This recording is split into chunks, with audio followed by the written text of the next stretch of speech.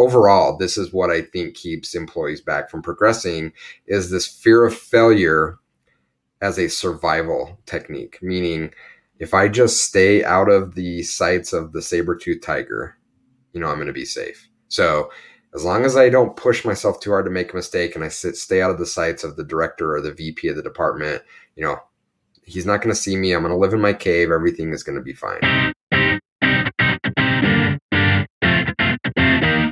Welcome to 33 Tangents, a weekly podcast featuring a rotating panel of co-hosts that all work together in the same company but live in different areas of the world. The discussions cover a wide variety of topics, from digital analytics to working remotely to current happenings in business and technology. Our regular day-to-day conversations often go off in various directions, and the goal of this podcast is to share our ideas and find new ways to engage with others.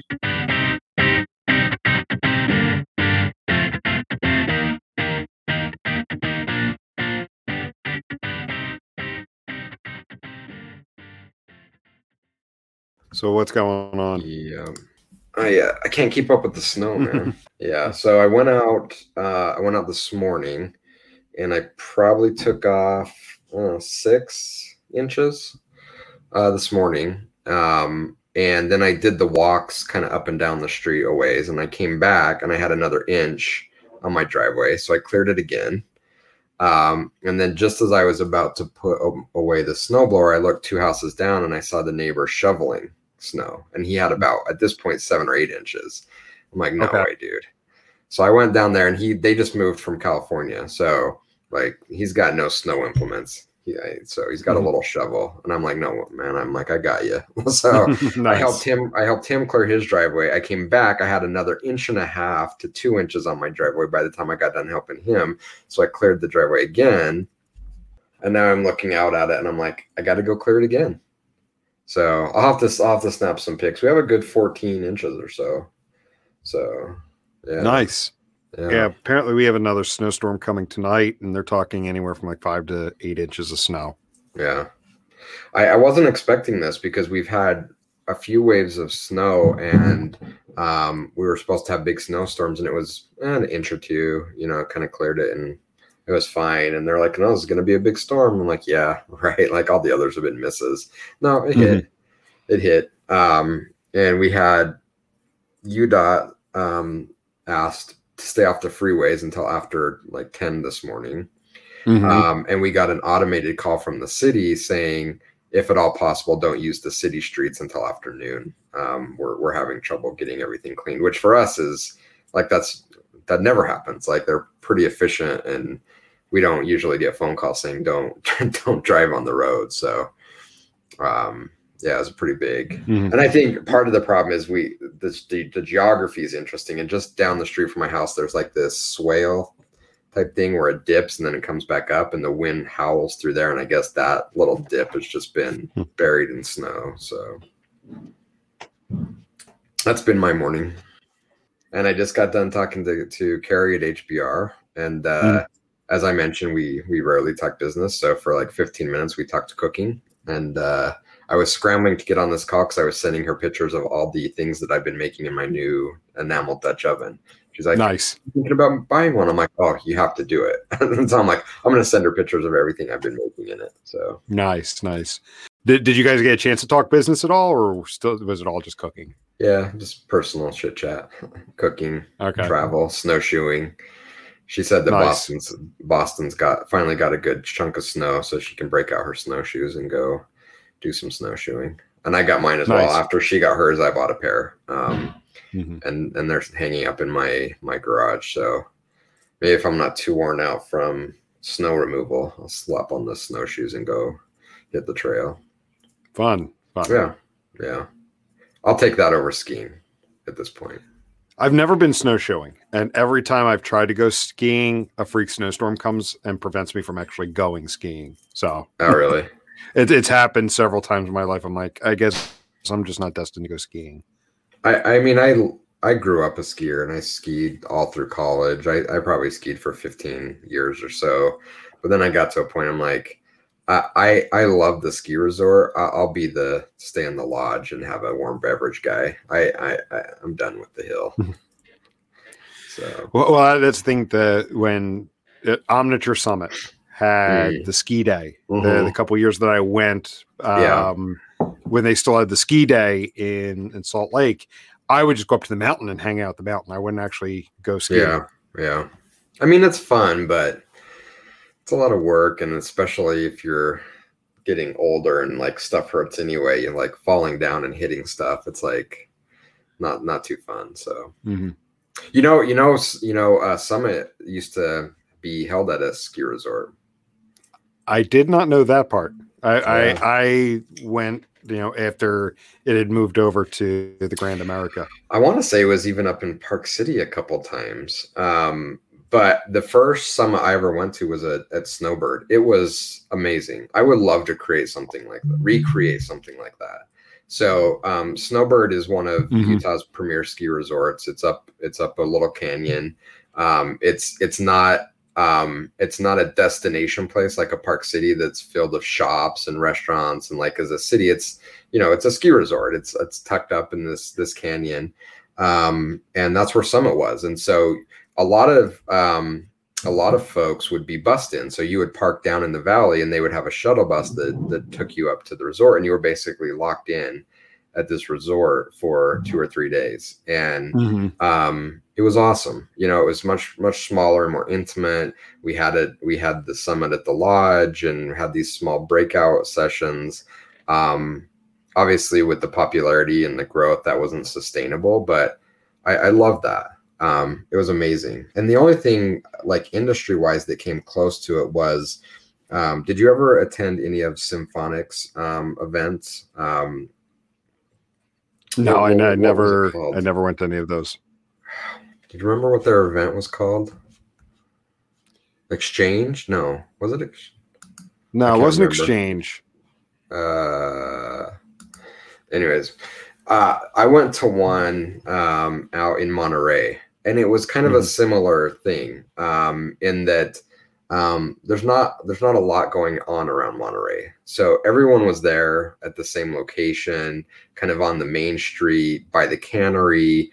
And it was just awesome. Like a smaller group, you stayed at the destination, and it was it. And while I had a great time at our last Adobe Summit down in Vegas, like you're in Vegas, there's a million things you can do. And so there's 15,000 people spread out all over the city.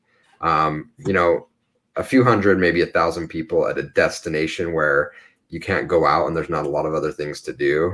It's just awesome to me. Anyway. Well, I think you've got an idea to start a new conference. We've talked about it for a long time.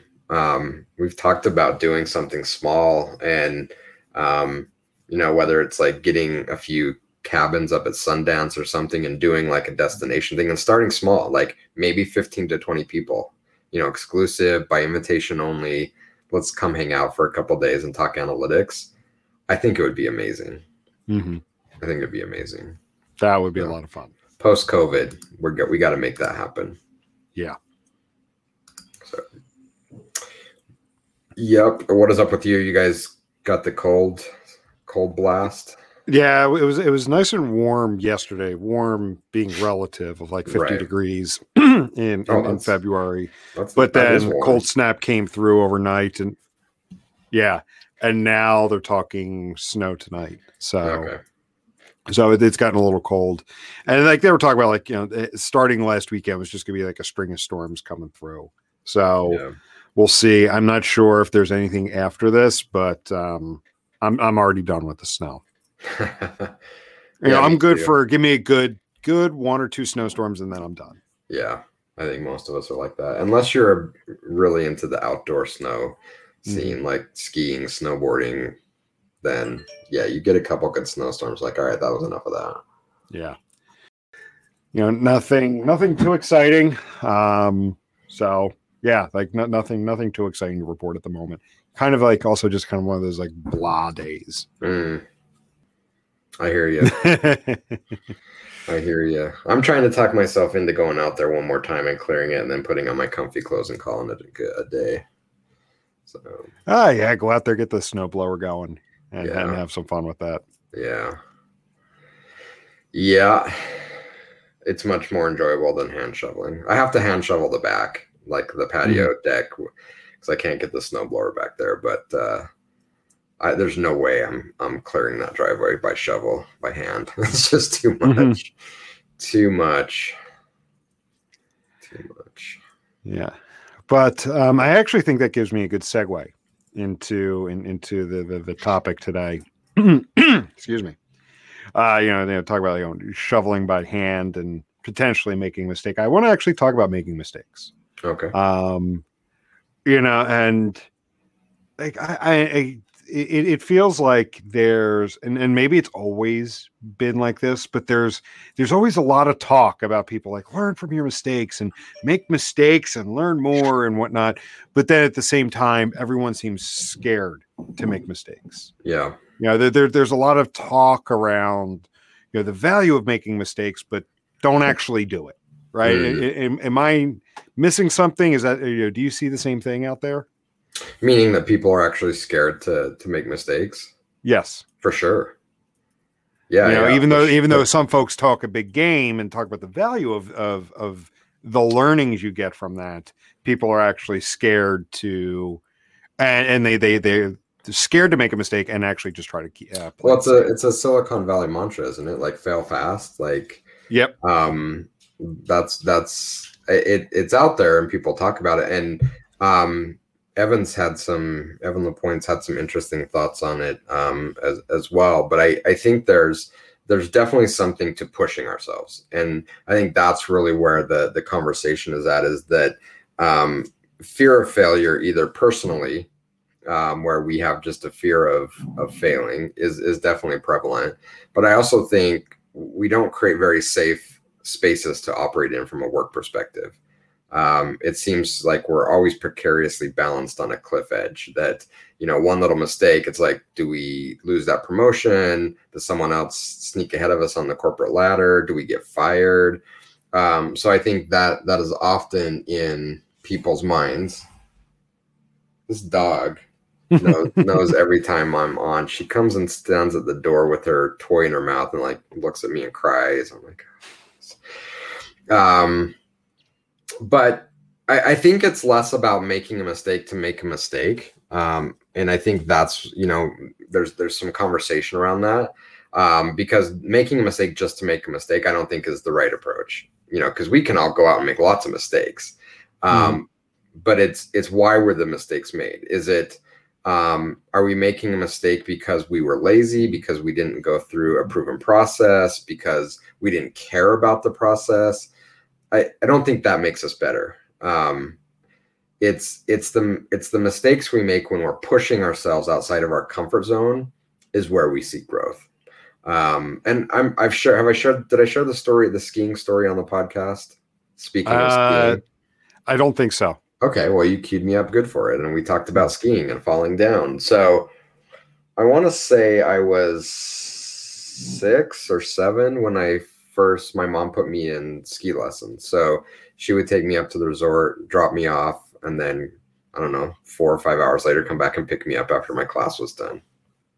And I had an instructor that stayed with me. And I still remember it to this day. I'm sure it maybe is different in my head than what actually went down. But the story that I remember in my head is I was on the bunny hill. So if you're not into skiing, ski resorts have different hills and they're rated by how difficult they are. And beginners start on what they call the bunny hill or the bunny slope. It's a really small, gentle hill and, less risk. And it's where you learn the basics. And I had gone down several times with my instructor, and I was doing, I think it was my solo day. He wasn't going to go down that one with me anymore. So he was going to put me on the lift. I would go to the top, ski down, and meet him at the bottom. And after one of the runs, I was beaming. I'm like, man, I'm doing so awesome. I was so happy. I get down there, and he has this look on his face, like a disapproving look. I'm like, what's going on, man? I'm killing this hill, man. He's awesome. He's like, I want to get off this bunny hill, bud.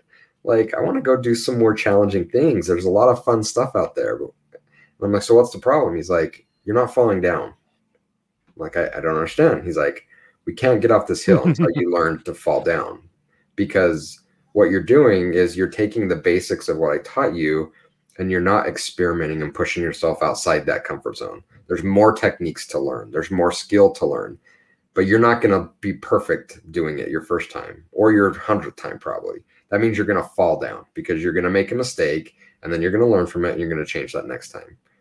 If you come down this hill one more time without falling down, I know that you're not pushing yourself outside your comfort zone, and you're not going to progress. And that story has stuck with me all throughout my career because it's true. And we see it in our personal endeavors. We see it in our business growth, that we get into a place where we feel comfortable, and then we operate at high efficiency. We operate at low error rate, but we stagnate. And that stagnation is because we're scared to go to that next level. And we know it's going to be tricky. We talk about this a lot from athletics perspective, and we talk about the game slowing down for quarterbacks. But just think about their progression. A star quarterback in high school, the game is slow. What happens when he goes to a big D1 school and gets in his first game? Is the game is slow? No, he gets his ass kicked. Yeah, right. Mm-hmm. The game all of a sudden sped up. I was like, wait a minute, this is the same game. Why is it so much harder and faster? And then you go from being a star in college to the pros, and the game gets faster again. And so each of these times you go to a new level of competition, of skill, of pushing yourself, you get hit again, you fall down again. And that's okay. That's part of the learning process. And again, I think the perspective of doing that from a place of challenging ourselves as going to the next level, I think is where the growth is. And I think we just have to be careful of saying that isn't to say we should go from level 1 to level 10.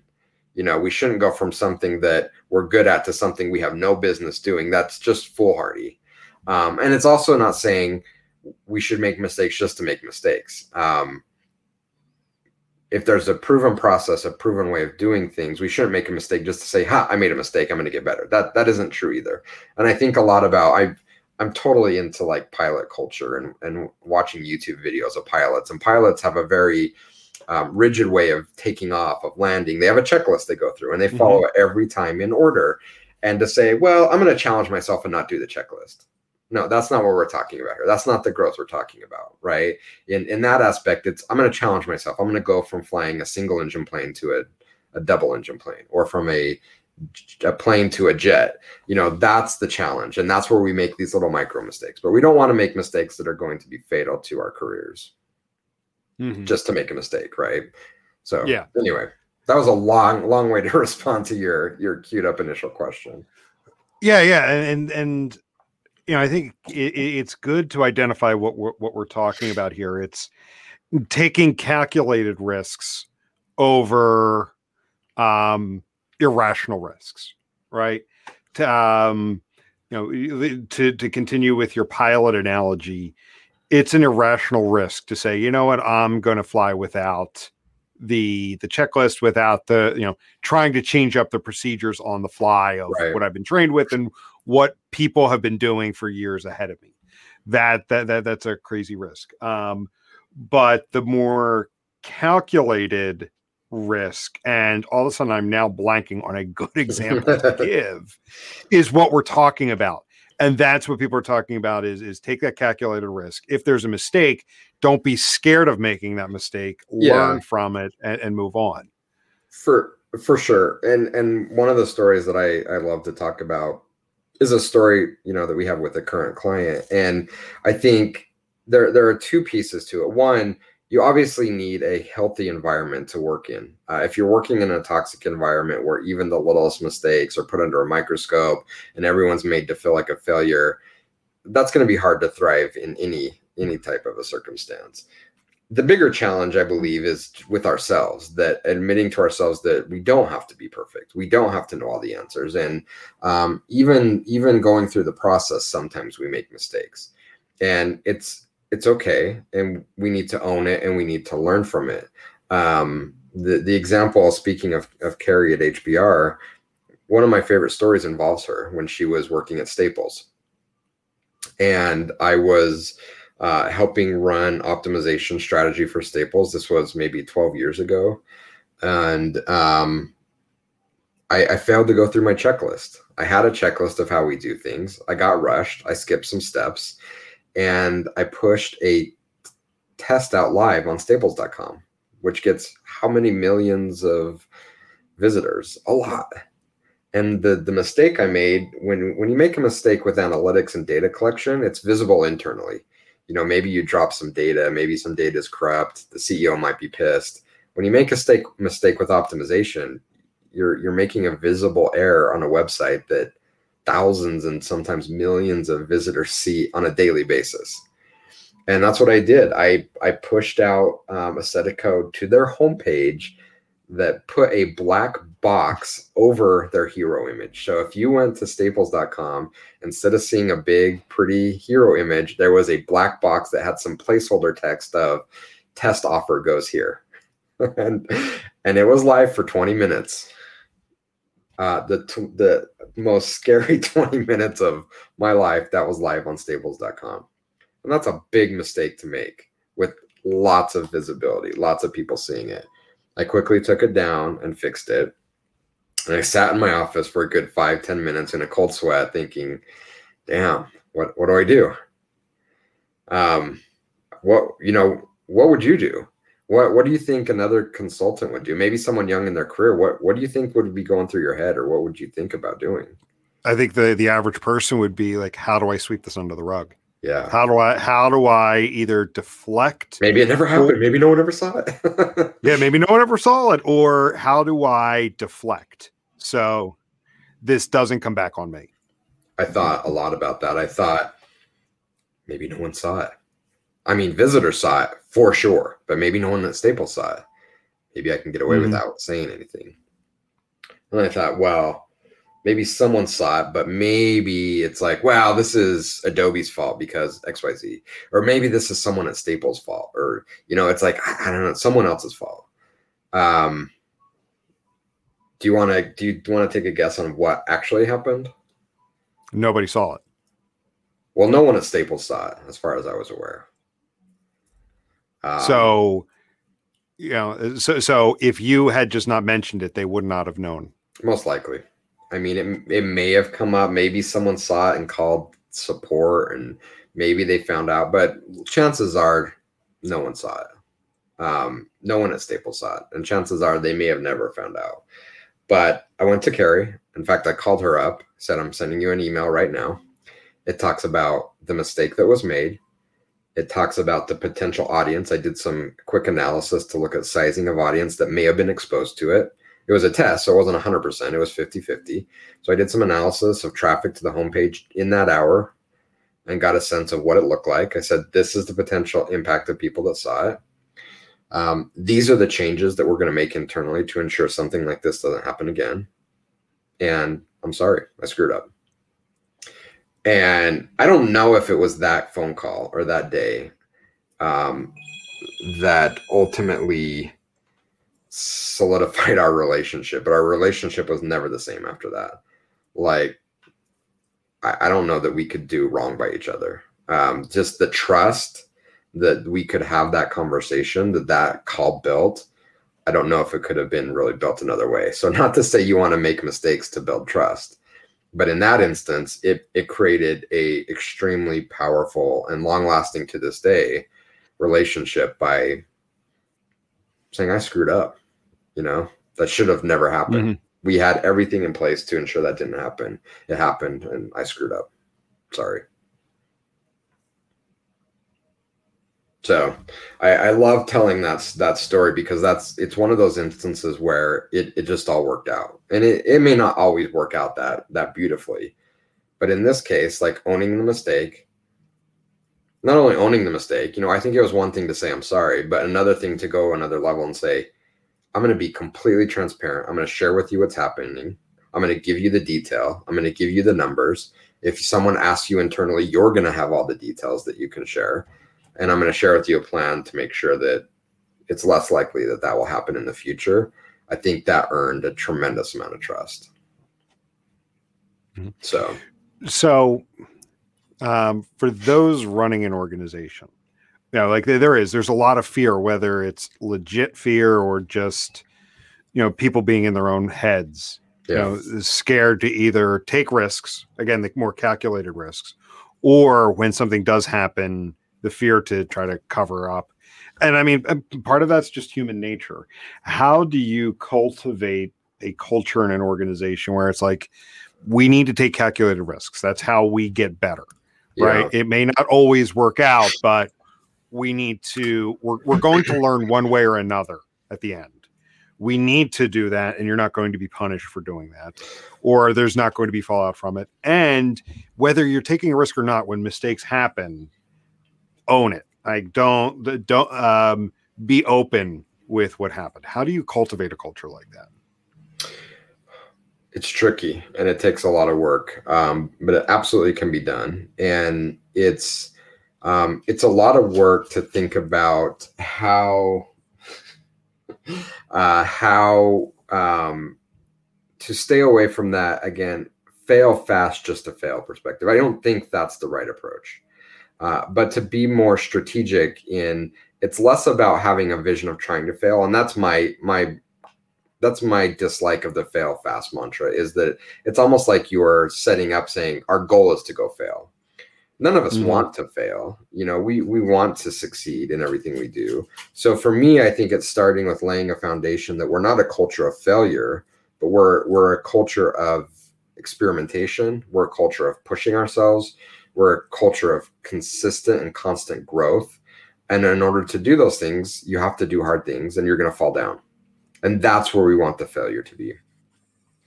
In order to cultivate that in an organization, there's a few things that need to be addressed. One, you need to create a healthy environment where that can plant and grow.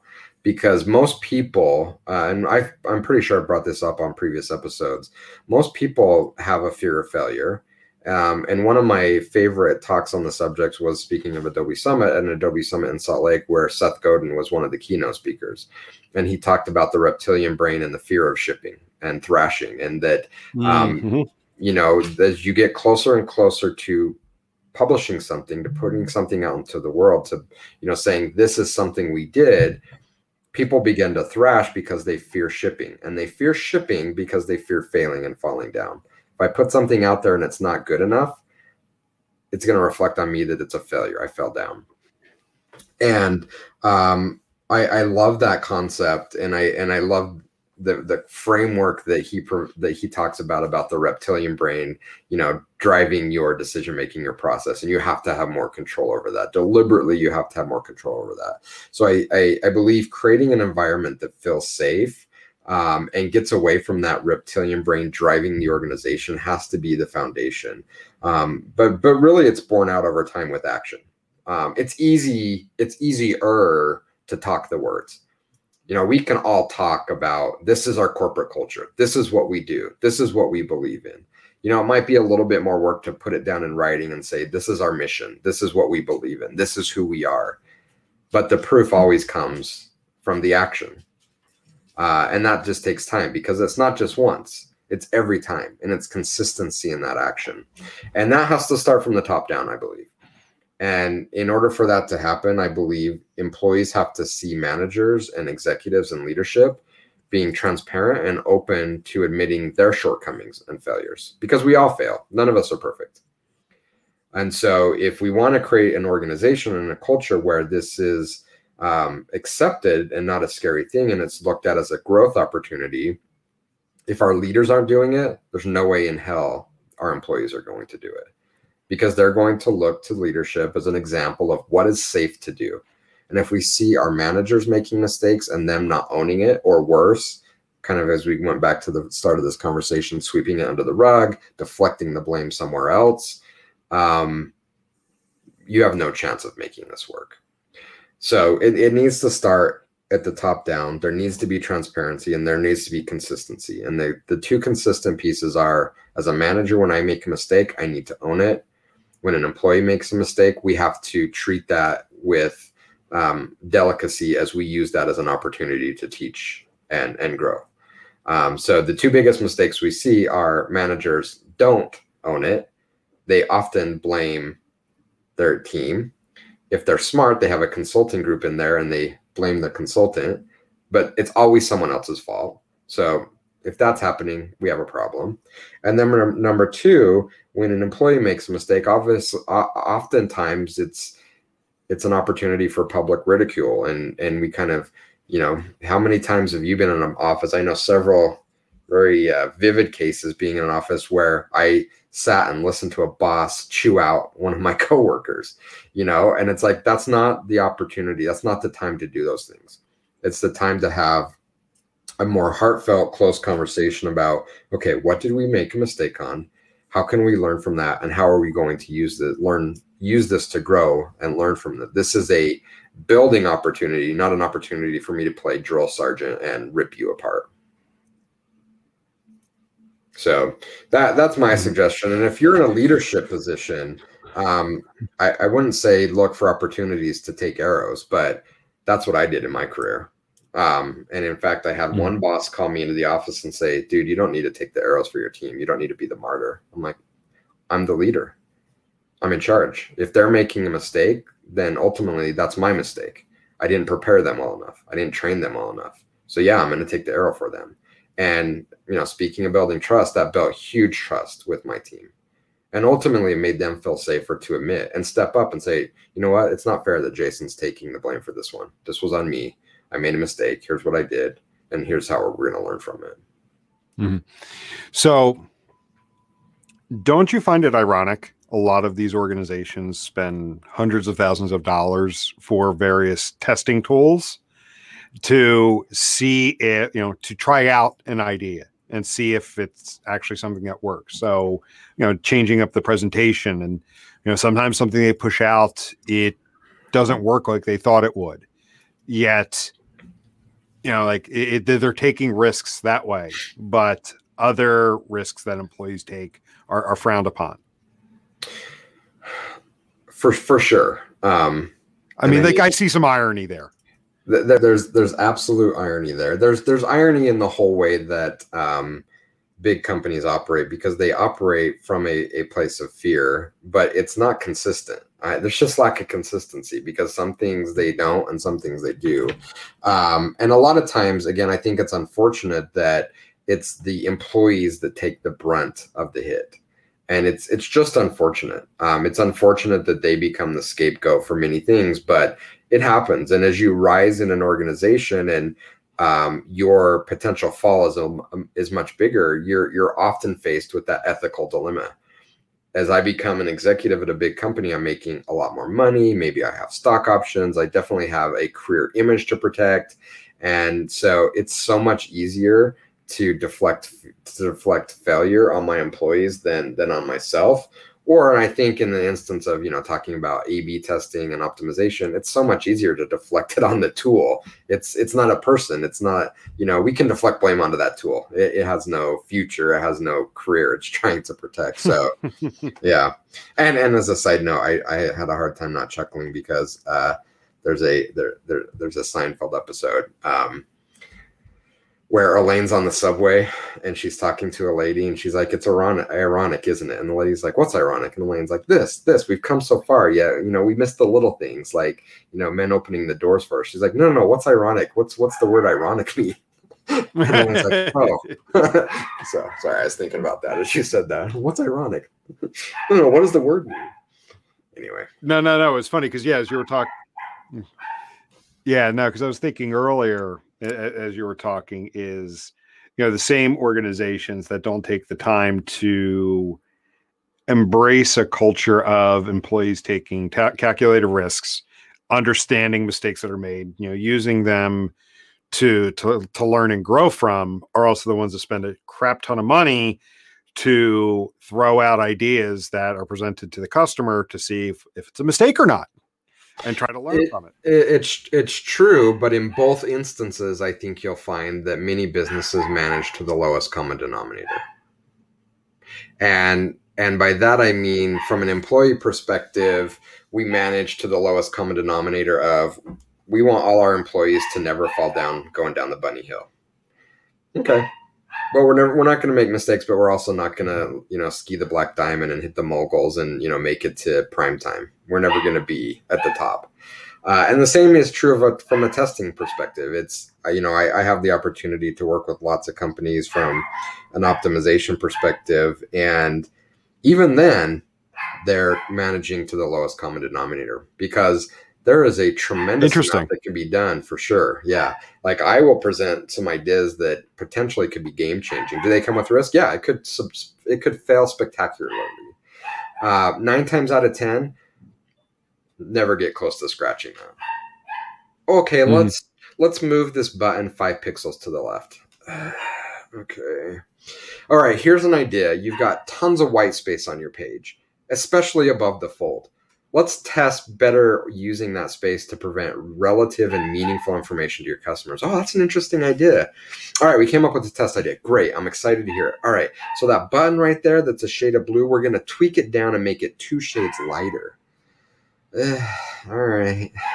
Because again, like it's managing their program to the lowest common denominator in the sense of we want to keep this going, we want to keep skiing down the hill, but we want to reduce our risk of falling. And you absolutely will. You will absolutely reduce your risk of failing, but you're also reducing your risk of going to a new level. So if you're okay with that, if you are okay climbing the little hill in your backyard, you're okay skiing down the bunny hill, if you're okay playing a sport at a recreational level, that's completely fine. And in fact, in a lot of cases, that's completely acceptable. But if you want to climb taller mountains, if you want to ski more difficult terrain, if you have goals of maybe playing in college and maybe after that playing athletics at a professional level, if from a career perspective you have sights on becoming an executive, starting your own company, building your own brand, you're never going to do it staying on the bunny hill and not falling down.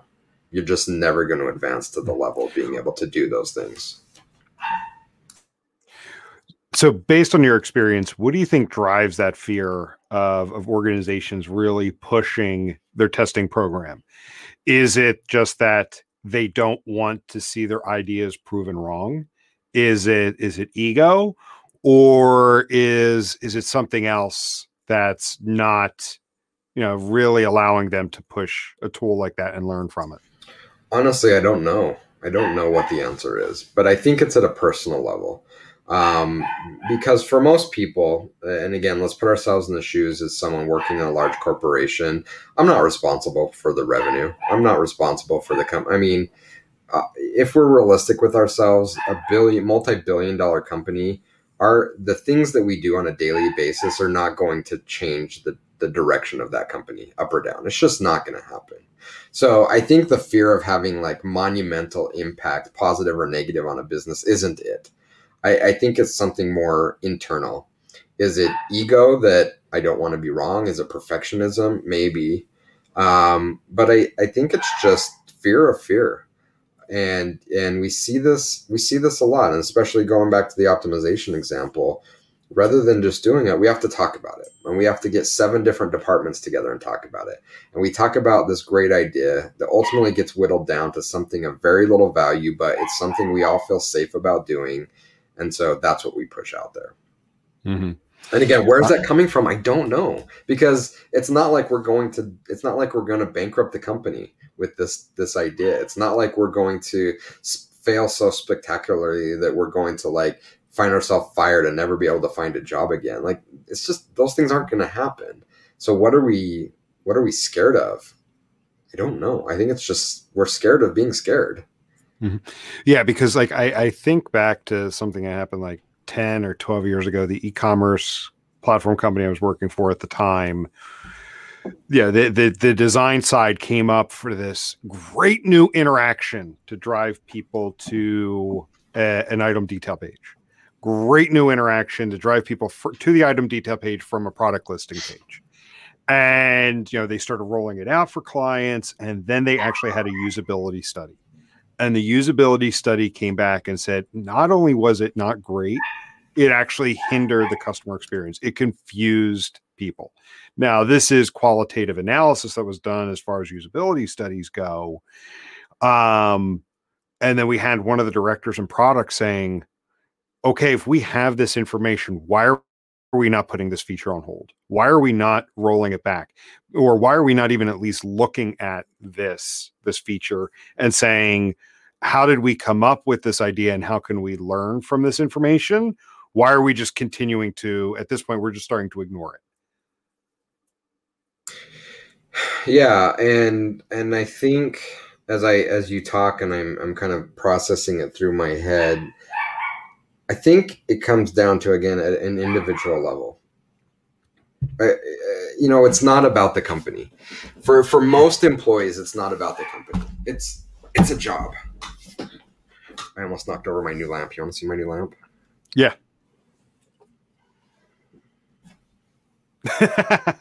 When it turns on. Is that the leg lamp from A Christmas Story? Yeah. Oh, that's fun. That's awesome. And by the way, it came with this like really cool sticker book. Has a bunch of stickers from the movie. So, anyway. Oh, and one more thing. Sorry, I'm completely sidetracked. The box.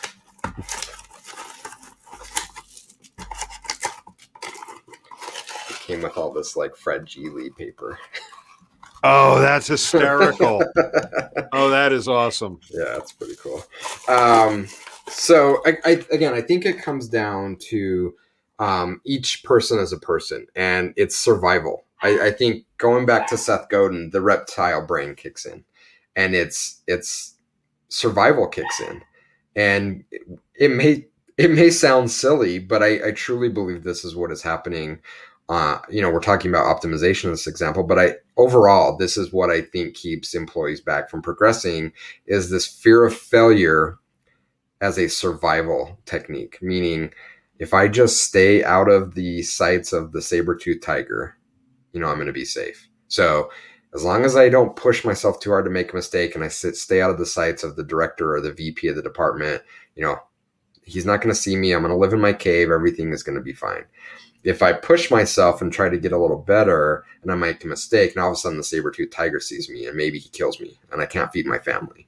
I think that truly does go through people's mind when they think about, do I really want to do this? So I make the company a few more dollars. So what, am I going to get any more? Like, are we going back to the office space? So Initech ships a few more widgets. Do you think I see another dime? No, So I think a lot of employees think like that. So if I put myself out there and risk making a mistake, the upside is I make the company more money. So what? Do I make any more money? Probably not. It's just a pat on the back. Good job, Jim. You launched a nice test there. If I make a mistake, however, what's it cost me? Does it cost me my next promotion? Yeah, you could could potentially risk your job. Yeah. Do I lose my next bonus? Am I out without a job and now I have to figure out how to, feed my family and keep a roof over my head? So there's this disconnect between the risk and the reward, in that we oftentimes see taking the risk as having a reward, but not the reward that the individual gets to share in. It's a reward for someone else, the business, the shareholders, Wall Street. They're getting the reward of me taking risks. But if I fail, my boss surely isn't stepping in to take the blame. Wall Street, the investors aren't going to, take share in that risk. The risk is solely on the shoulder of the employee, and rightfully so. They're fearful and they're thinking, am I going to have a job? Is that promotion I've worked so hard for now gone? So until we can balance out the risk and the reward at the employee level, kind of rethinking some of my thoughts about how do you make this work in an organization, I think that may be the nugget of information that we need to think about. That the risk, the reward goes to someone else. The failure is all with the employee. All with the employee. And yeah, no, that's a good perspective. It's out of balance. Because I'll be honest, I'm coming into this conversation with a bias. Having been part of a small team, an open team for almost 6 years now, it kind of taints your view of, you're not part of, Globotech, and you're one of 50,000 employees and you're easily replaced. For sure. Yeah. I For sure. I think it's a big challenge at big companies. It can also be a challenge at small companies as well. We talked about this early on with when you joining. I said, by the way, there's three of us. There's nowhere to hide. The spotlight is always on us. So, you have to have trust that you're joining when you're talking about small organizations, that you're joining an organization that's healthy from that aspect, because it can definitely be challenging, maybe even more challenging in a small organization, because it's true. There is nowhere to hide. The spotlight is always on you. Mm-hmm. So you could very easily become a scapegoat for so many things. So again, I think it comes down to creating safe environments where people can be human, and humans make mistakes. And we need to properly frame that as learning opportunities, growth opportunities. And that only works if we have the right leadership. So this is truly one of those things where, sure, as an individual, I can make choices on how I want to operate my life and how I want to lead. But this is one of those things where, unless this starts at the top, there's very little impact an employee is going to be able to have in shifting the culture into a place where growth is focused and it's okay. And so, if you're in a leadership position, that means I think the onus is on you. Even if it isn't supported from the top, if you're a leader of people, this is something you need to be thinking about. And if you haven't created a safe place where people feel okay falling down so that they can get on to something more challenging and create more value for you, for them, and for the company, then you need to figure out as a leader how I can make some changes and how I can create an environment where my team feels protected and comfortable, that they can come to me and say, Jason, I launched a test and it blacked out the hero image on the homepage. I screwed up. Here's what we learned. Here's how it's going to change. If they don't feel safe doing that, you need to start with yourself and figure out, how can I change the culture of my team where they feel safe sharing with me the mistakes they're making, because we're growing as a team and not as an organization that looks to pin blame on one person and throw them off the bus. Mm-hmm. Yeah. No, and I think that's it's a great way to kind of leave it, at this point. I really don't have much more to add to that. You summed it up really, really well, and what people can do. Yeah. Because I think it's definitely something that needs to be addressed in some organizations. Employees under such a feeling of fear that even just the slightest misstep could cost them their job. I mean, that's a very valid feeling that people, or maybe not, fear is not always a valid thing, but it's still something, it's something very real to them. Yeah. And the irony of that is that it often creates situations where people make more mistakes. And maybe I'll just leave it at that, is that, when we think that maybe we're motivating people by putting these standards in place that are unattainable. I'm gonna make, if the coach doesn't win 99% of his games, he's fired. It's gonna make him a better coach. He's gonna win more games. It's actually proven to be the opposite. We're putting these people in very high stress situations unnecessarily. And by creating this environment for our employees where they're always on edge, they're always walking on eggshells, and the whole idea is that they'll be better, they'll be more, focused and less mistakes are made. It's actually false, that they actually make more mistakes, and that by creating an environment where they feel safe and mistakes are okay, actually you make less mistakes because you're more prepared, you're more relaxed, and you can go about your job. Maybe you make a slight little mistake here or there, but you're much less prone to simple mistakes because that pressure has been taken off your shoulders. Yeah, you're not second guessing yourself constantly. Mm-hmm. Yep. So, yeah, it's a good conversation. Definitely one very needed, and it was enjoyable. And I think lots of people that listen in or in leadership roles, take a hard look at how you're running your team and be honest with yourself. And think, have I created a safe environment where we can be open and transparent? We don't have to feel that every little mistake is someone losing their job. And am I stepping up and am I standing up for my team? Really think through some of those conversations. And if you need to make adjustments, it's okay to admit it and start moving towards a more healthy environment for you and your team. Yep. There's that view, and then I think also drawing it back to analytics. Are you really putting your testing program and your testing tool through its paces? Yeah. Are you really pushing it to do what it can do? Or are you just kind of coming up with small things just to make it look like it's being used? Which most companies are. Get out of your way, kick the reptile brain to the side, and get value in what you do. So I'll go shovel some snow now, and you stay warm. Yep. Sounds good. So we'll wrap up there, and we'll catch everybody later. All right. See you. All righty. See ya.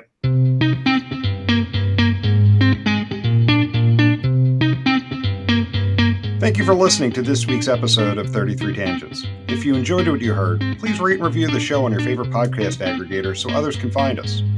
If you would like to reach us, you can do so by emailing podcast@33sticks.com or on the web at 33tangents.33sticks.com. 33 Tangents is a production of 33 Sticks, an analytics boutique.